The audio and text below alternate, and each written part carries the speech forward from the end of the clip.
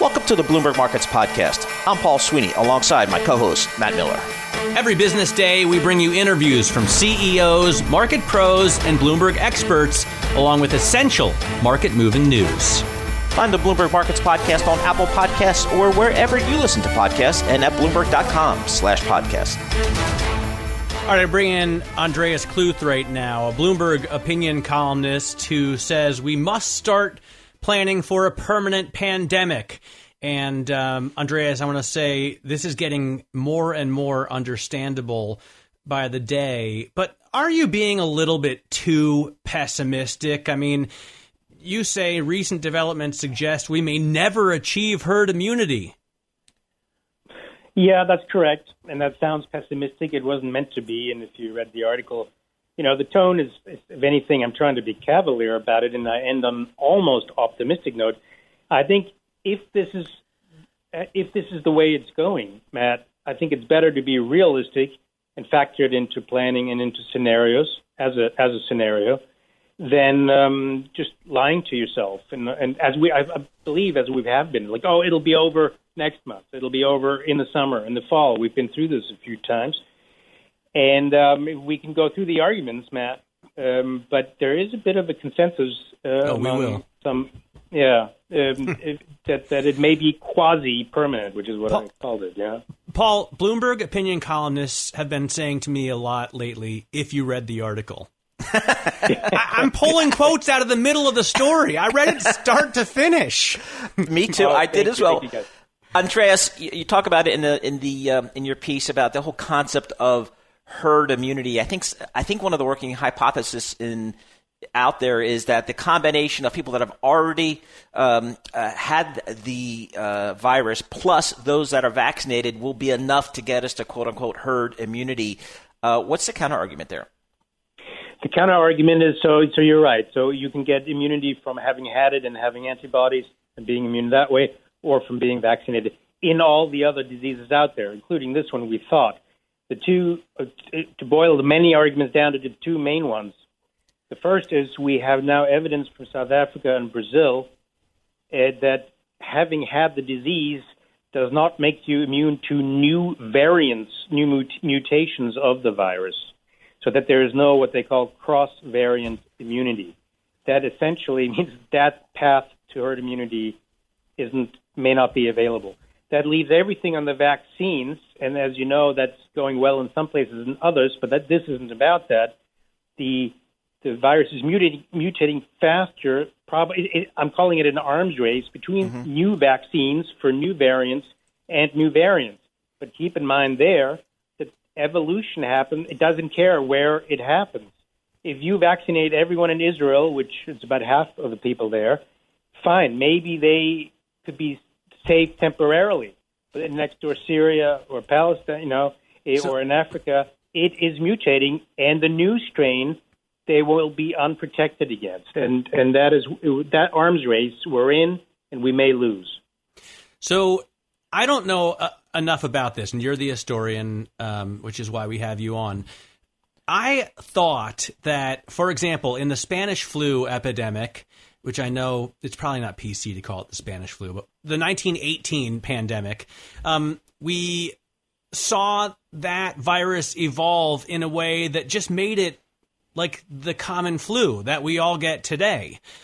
Basically, it still spread around, but it stopped killing people. And epidemiologists that we've spoken with have said that's a possibility with this virus as well. Why do you not think that's a likely path for it to take? I'm actually not stating an opinion. I think this. I'm giving scenarios. Right. First of all, the normal thing with pathogens, bacterial, viral, doesn't matter, is that the longer they evolve, they will eventually get better, get more transmissible, but weaker, because it's actually the way it gives you an evolutionary advantage. If you don't kill your host, you get to propagate longer and hop on to the next one. But what we've seen, and this is why the article is coming out now, is what we've seen in recent months is variants emerging that are more transmissible, but not less severe. And there's the math, the epidemiological math is interesting, and I linked to it, is if you have a virus that more virulent, worse basically, but not more transmissible, you have linear growth in cases and deaths. But if you have what we have now of a virus that mutates, becomes more transmissible, and not less severe, you have exponential growth. And that is what I'm saying is not that we're all doomed. No, I'm not. I'm saying this is a scenario that so many people are taking very seriously. It just feels like doom right now. Economy, we have to start planning for it. Andreas, you link to that math from Adam Kucharski at the London School of Hygiene and Tropical Medicine. And I'm going to click on that. I haven't read it yet, but I'm just thinking like it's only been a minute, right? We're only a year into this, and the 1918 pandemic lasted a couple of years before it started to peter out. So I guess I'm I'm hopeful that we get an end, not only to the pandemic, but also eventually we get an end to these lockdowns. And you're allowed to be. Can I say one last thing? Do we have time? Oh, yeah, absolutely. You have a couple minutes. For me, the purpose was to make this the curtain raiser, basically a new premise or a new scenario, which I want to follow up with lots of other columns if this is the case, because actually I'm optimistic on how resilient we are if this becomes the scenario. What does that mean for the economy, for politics, for how we work, how we study and learn, the kids, how we exercise, how we travel, all these other things, because you will see amazing changes and you will see us become the future us in this, and it will not be all bad. And by the way, the World Happiness Index just came out this week. We're almost as happy as we've always been. So, it's not the end of the world if the pandemic is almost permanent. And I think that's one misunderstanding. So that I want to clear that up. So, Andreas, we have about 30 seconds here. What are you hearing from the biotech industry, from the pharma industry, about their ability to create vaccines that may be flexible in order to handle the various variants, I guess? I'm very bullish on the technology. I don't talk about companies. mRNA, which I've written about in a previous article, because this is an unbelievable opportunity for that technology to use messenger RNA to make any protein we want for the body to create immunity against that protein, because those are the vaccines. If we have a shot in the arms race I described of winning it, it's because of those vaccines. And once we've built up, as we are now doing, this enormous manufacturing and research capacity for that technology, we can use it against cancer. That's the next goal.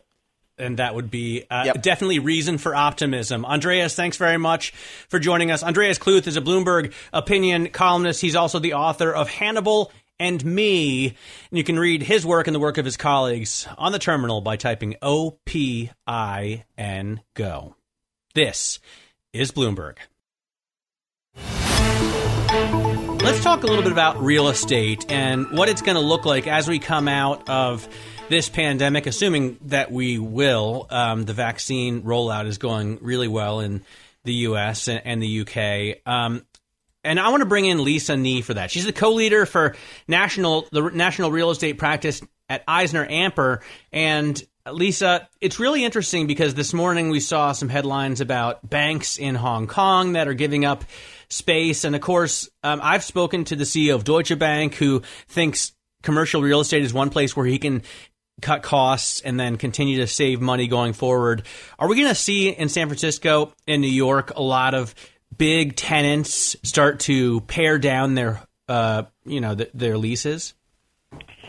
Yes, thank you for having me this morning. So when you look at real estate overall, and the story is still being written, but it's certainly with the tenants, as you had mentioned in your opening description.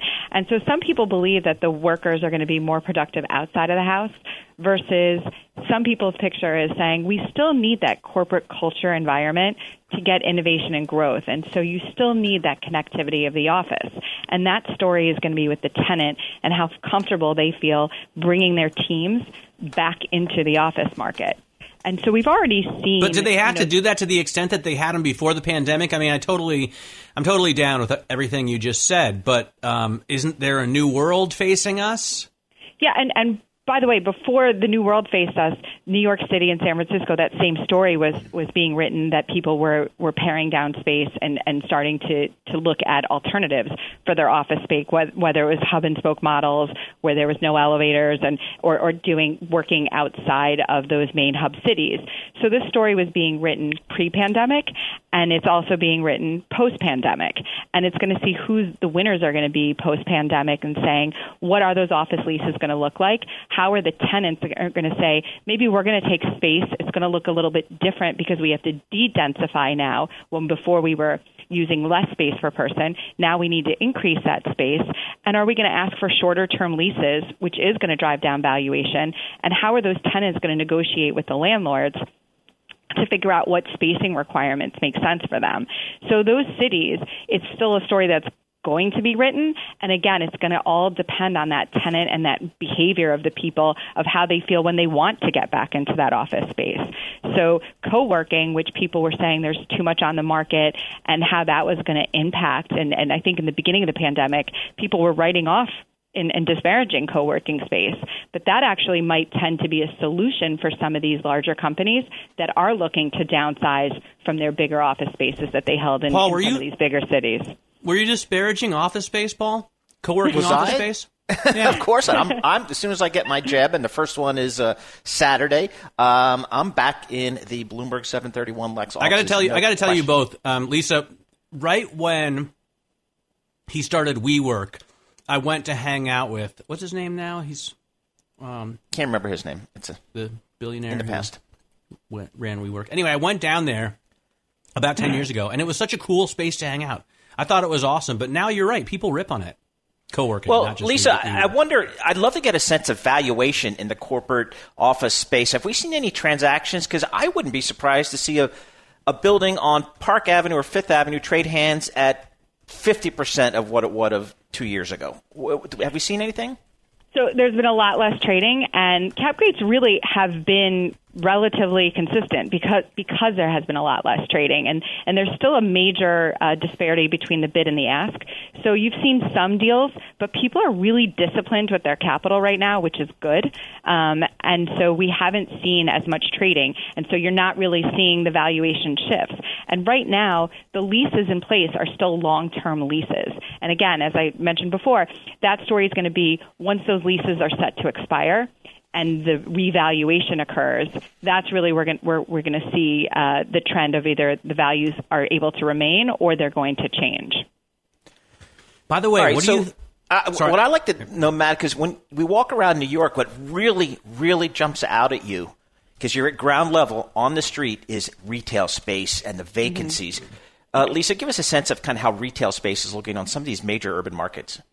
Yeah, and that was struggling before the pandemic, the retail space, because the biggest problem in retail is not even e-commerce. The biggest problem in retail is that oversupply of the stores. There's too many out there.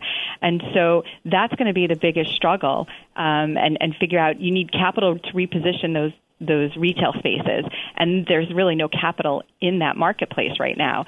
And so retail has been struggling and probably will continue to struggle post-pandemic. That's going to be the biggest concern of that. But remember, it was struggling before we even had this happen. All right, so what's the near term over the next 20 seconds? I'd love to just get your thoughts here. Are we going to see a snapback rebound in real estate? So a snapback rebound. So when we look at real estate overall, there's been some real winners and losers with each property sector. So each property sector has been faring, and there's always going to be an outlier within those. So when you're looking at an industrial center, that's been a darling of the industry, and that's going to continue to be. And so people are liking that. Hospitality, leisure travel's coming back. We're reading something in the news every single day about, people are ready to start traveling. And so large block and convention centers may not, but leisure certainly is. So maybe there is hope for the hospitality sector. Hope for there. All right, Lisa, thanks so much for joining us. Lisa Nee, co-leader of the National Real Estate Practice at Eisner Amper.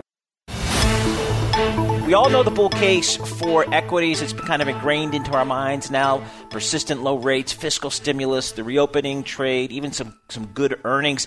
What keeps people up at night that are bullish? Let's talk to Louis Navalle, chairman, founder, and CIO of Navalle and Associates based in Reno, Nevada. So, Louis, the bullish call in equities, it's pretty solid. Are you a big proponent of that bull call? Yes. The reason is sales and earnings momentum are still accelerating. So the first quarter results are going to be the peak for sales and earnings momentum. And we're going to have easy comparisons all year because of the pandemic, but the peak of sales and earnings momentum will happen in April and May when we get those first quarter results.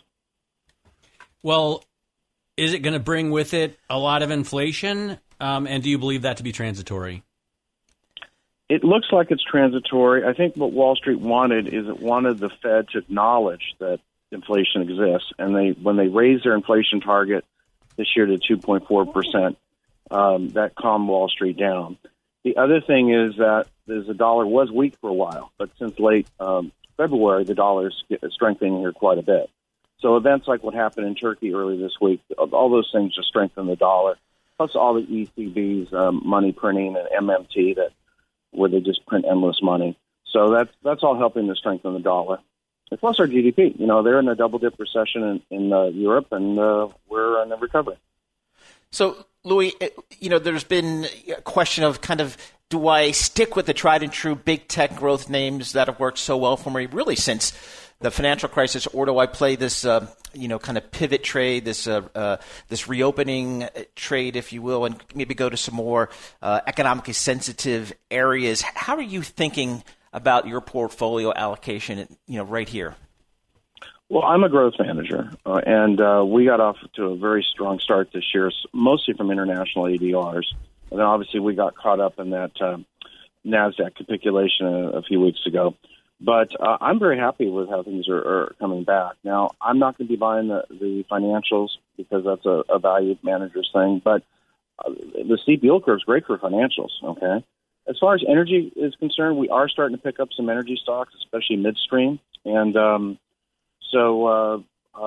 obviously that's starting to look a little more growthy, although technically that's a value stock as well.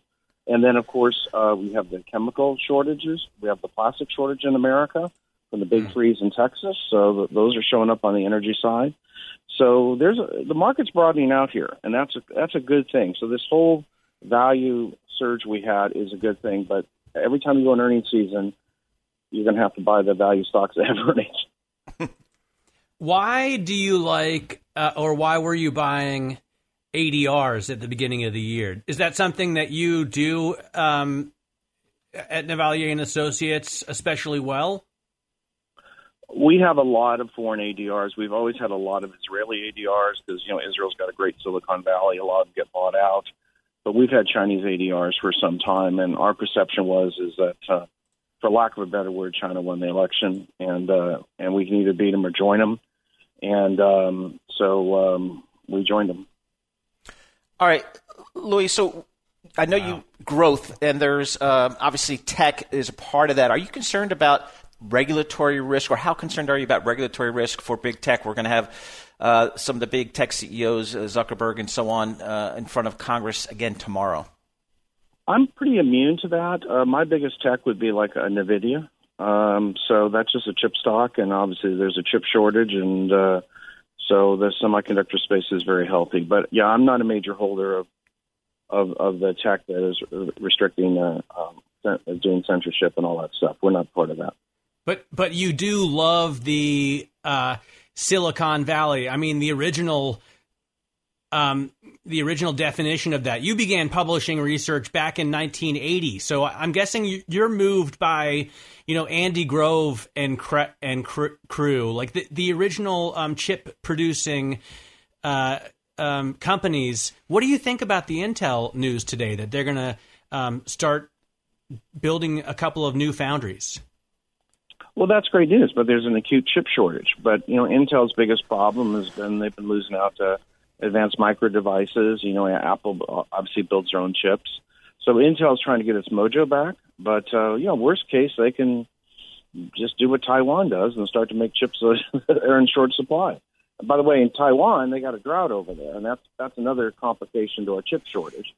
But we own a lot of Taiwan Semiconductor and United Microelectronics. Louis, just about 30 seconds. What's kind of your highest conviction work that you guys are doing right now? I still really, really like the cloud. Okay, so things like ServiceNow are great. Obviously, we like cybersecurity. Cloudflare, NET's a good stock. My favorite EV company is actually NIU. It's a Chinese company that makes electric bicycles and scooters. That's by far my favorite. DQ, which makes polysilicon for the solar cells in China, is good. We also have, the inverter stocks like Enphase Energy, SolarEdge. Louis, great to get some time with you, and I hope we get to talk to you again a little bit more in depth. Louis Navellier joining us there, founder and CEO of Navellier and Associates, talking about the tech stocks that he's interested out of Reno, Nevada. This is Bloomberg. Craig Trudell, who's a Europe Autos team leader for Bloomberg News, and he's got a fascinating story in the new double issue of Bloomberg Business Week magazine entitled "The End of Tesla's Dominance May Be Closer Than It Appears." Craig, thanks so much for joining us here. Talk to us about some of the gains that are being made by some of the traditional automakers. A lot of noise coming out of Volkswagen in particular. They had a huge week last week where it really started on Monday with an event that was kind of shamelessly similar to Tesla's Battery Day. Volkswagen called theirs Power Day, but they spent 2 hours talking about their battery strategy, from manufacturing to materials to partners, charging stations as well. They really sort of covered the gamut, and it's interesting because this is a company that really, since 2015, when they were caught with the diesel emission scandal, they really sort of knew right off the bat that they needed to make amends. But the auto industry does move in product cycles that are 5 or so years, and so what we're really seeing is kind of a realization of this change in strategy that they were sort of forced to make away from diesels and toward electric vehicles. And what we're seeing as well is just sort of the initial fruits of that they are now building on to really try and become actually they are coming out and saying we want to be the world's biggest electric vehicle maker by 2025. So for those folks who have ever lived in Germany, we have a television talk show host called Harold Schmidt. And after David Letterman got really popular in the U.S., Harold Schmidt, who kind of looks a little like Letterman, said, you know what, I'm just going to do the exact same thing. Wears a suit, wears the sneakers, has the same, mimics Letterman's delivery, just does the whole top 10 list, the whole thing, but in German. Is Diess doing that with Musk? It's interesting. I think that's a great question. It's not quite as bad. I think we had a little fun with this story, mentioning the fact that, Diess is not dating a pop star. He's not going on Joe Rogan. He is still not smoking weed. He is still very German. He is definitely much more buttoned up. His tweets aren't quite as much, fun is a charitable way of putting Musk's Twitter. But I do think that he definitely is getting his message out there. He only just joined Twitter early this year. It was sort of telling that his first post, he said something about taking market share from Elon and tagged Elon. I think he's been active on LinkedIn, but we know that isn't necessarily the sort of social media network of choice for the meme stock crowd. So I do think Volkswagen very much is making a concerted effort to get their message out there where, people who've bid Tesla up to the moon are going to see what they're up to. So, Craig, we've heard even some similar language coming out of General Motors. Mary Barra saying, making some bold proclamations about their growth and their investment in EVs here. It's just a case of the automakers saying, okay, now we finally see enough global demand out there where we can make these things profitable. Is that basically what they're all kind of coming to that conclusion? I think that's right. I think, people give Tesla a lot of grief for Elon's sort of intricacies, if you will. But what he has done is really sort of gotten people excited about electric vehicles, and I think he's also sort of established that if you make them compelling, people will want to buy them. I think you've also got a situation where the industry was rightfully concerned that battery prices were not to where they needed to be for this to make economic sense for them, and they may still not be where they need to be, but they're getting there. And I think you're seeing the industry sort of acknowledge that yes, there is demand if you really sort of put your weight behind this effort. And I think you're also seeing a sort of push on the part of the regulatory side of things, where they're seeing Tesla have some success and really using that as reason to put more pressure on the likes of Volkswagen or General Motors or what have you. I think we will see the U.S. Sort of follow suit. We've seen a lot of action out of the EU and China, and you do have expectations that the Biden administration is going to sort of go back, more toward where the Obama administration was in terms of their approach to regulating the auto industry. So Bloomberg readers that are paying close attention will know that Craig Trudell has more experience covering the global auto sector than I think any other reporter in the world. You've been in Detroit, right? You covered the big three there. You went to Asia, covered the automakers there. You're now running our coverage here in Europe. Who do you think is best positioned to claim global dominance in EVs? I think in terms of the company that has the resources and the sort of existing scale and the wherewithal, it's no doubt about it, it's Volkswagen. I think the question is, sort of how quickly can this company that has a lot of, sort of factions within it, a lot of key stakeholders who don't always agree. How quickly can Herbert Diess kind of get everybody rowing in the same direction? I think we had the Hyperdrive newsletter that I'll plug while I'm on here today that, took a look at the idea that this was a CEO who just late last year, his job status was kind of up in the air because, it's really cutthroat in Wolfsburg.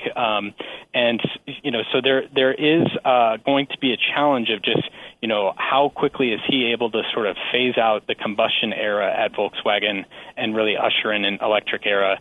And that's going to be the question for me as to, how quickly can they really give Tesla a run for their money? So, Craig, you're based in London. Matt's in Berlin. Let me ask you, too, what's the demand like on the ground in Europe generally for EVs? You see an awful lot. I would be interested to hear what Matt is seeing in Berlin, but walking around London, and obviously in these lockdown times, all you can really do is walk around. You do see an awful lot of cars plugged into lampposts over here. A lot of BMW i3s, which I've always thought are very unfortunate looking, but they are pretty neat little cars. My views have evolved on that. You do? I hated them at first, but I actually love them now that I've lived around them for so long. I think the Audi e-tron looks like it's a pretty dominant player right now. And I think that might be what consumers want, a car that looks more like a regular car, like an Audi A5, an e-tron looks like that, than an i3, which looks like, I don't know what it looks like, nothing BMW ever made before. And that could be the key. But, Craig, you hit on the one thing that we need more of, and it's charging stations, right? Mm-hmm. Yeah, absolutely. I think the charging infrastructure issue is still a really big problem. I think especially, you think about city centers and people who rent and don't necessarily have a place to park a garage. So I bring up the lamppost as something that I see a ton in London and did not see around New York, obviously. But I also think, even in rural areas as well, you do have, obviously, the ability for folks to charge in their garages, which are more common, but charging stations definitely being needed for longer trips, and that being, still a concern for people that's going to keep them from making the jump. Very cool. Craig, thanks so much for joining us. Craig Trudell wrote the story, The End of Tesla's Dominance May Be Closer Than It Appears. I believe it'll be coming up in Business Week. And, of course, you can get the Hyperdrive newsletter on Bloomberg as well. Thanks for listening to the Bloomberg Markets Podcast. You can subscribe and listen to interviews at Apple Podcasts or whatever podcast platform you prefer. I'm Matt Miller. I'm on Twitter at MattMiller1973. And I'm Paul Sweeney. I'm on Twitter at PT Sweeney. Before the podcast, you can always catch us worldwide at Bloomberg Radio.